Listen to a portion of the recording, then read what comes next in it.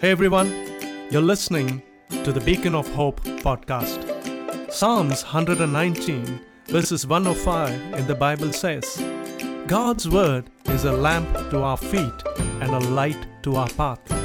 This podcast intends to bring to your walk in this busy world that light from the word of God. If this is your first time listening, then thanks for coming. This podcast is produced every week. We strictly follow the KISS principle here, and that is to keep it short and sweet.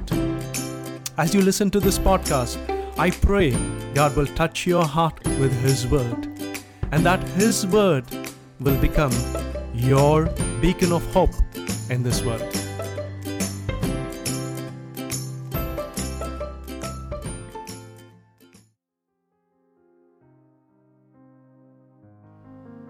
This week in the UK, the football club Leicester City won the Premier League title.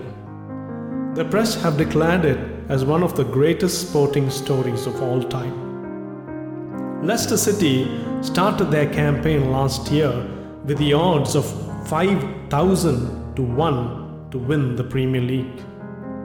Their chances of winning the Premier League was as realistic as Elvis Presley being found alive in this year. However, one Leicester fan placed a bet of £100 and he now stands to collect a windfall.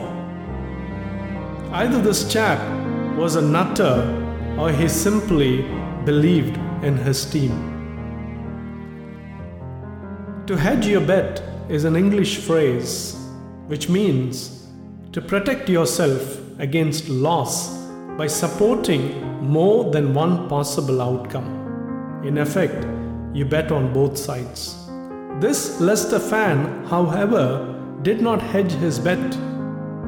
He bet everything on his team winning the Premier League. I have a question for you today.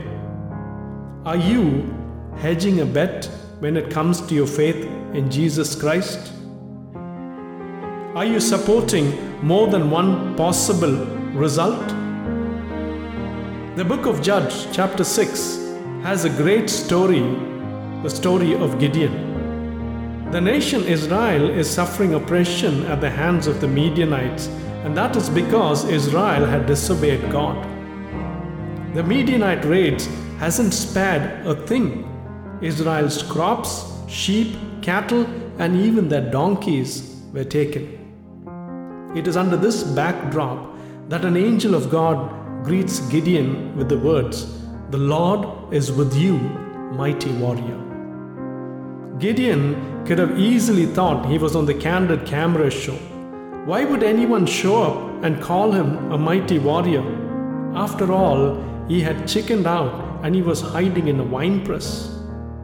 The chap was from the weakest clan, the least in his family is what the Bible says.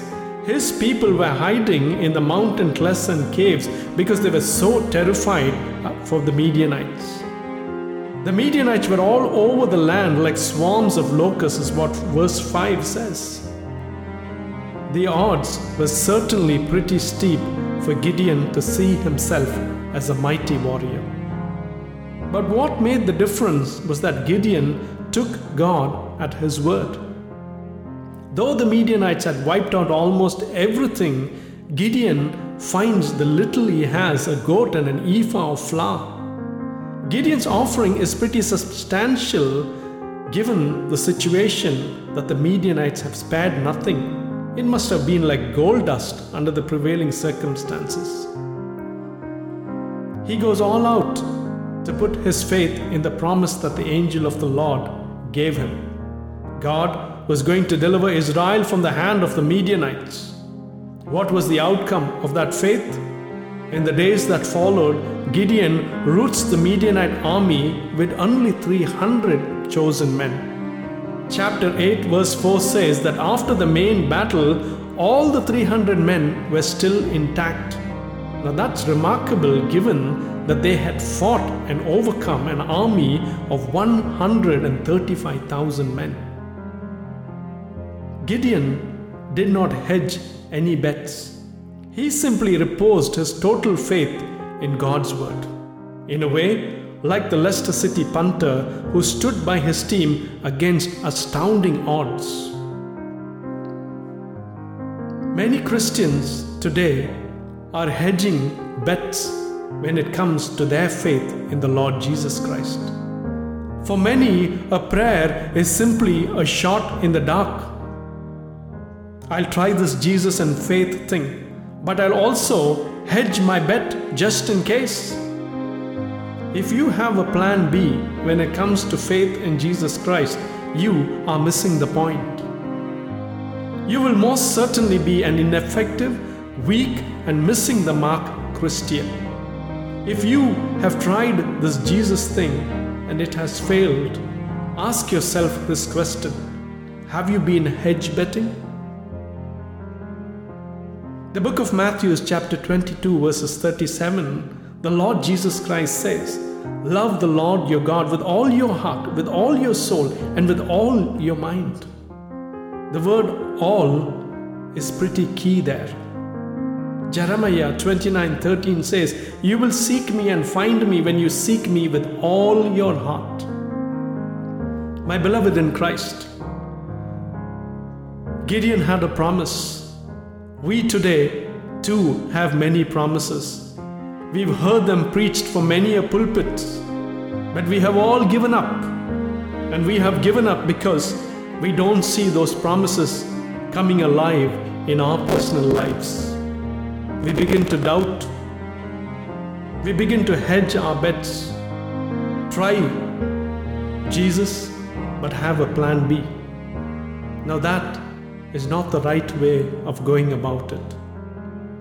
The next time we go down on our knees, we must say to the Lord, "Father, I repose my total faith in your word. When you said, 'Call unto me and I will answer you,' I know you meant it, Lord. And I have no plan Bs. I'm not going to hedge any bets, Lord. I'm going to trust you on your word with all my heart, with all my mind, and with all my soul." When you do that, you can be assured that your prayer will be answered. You can be assured that the promises will come alive in your life. Your life will be transformed. You will become a light to this world. You will become a true disciple of the Lord Jesus Christ. We will not be empty Christians anymore. Our lives will be a blessing to many. It is time to give up on hedging bets and plan Bs. It is time to repose a total and unshaken faith in the Lord Jesus Christ. Amen.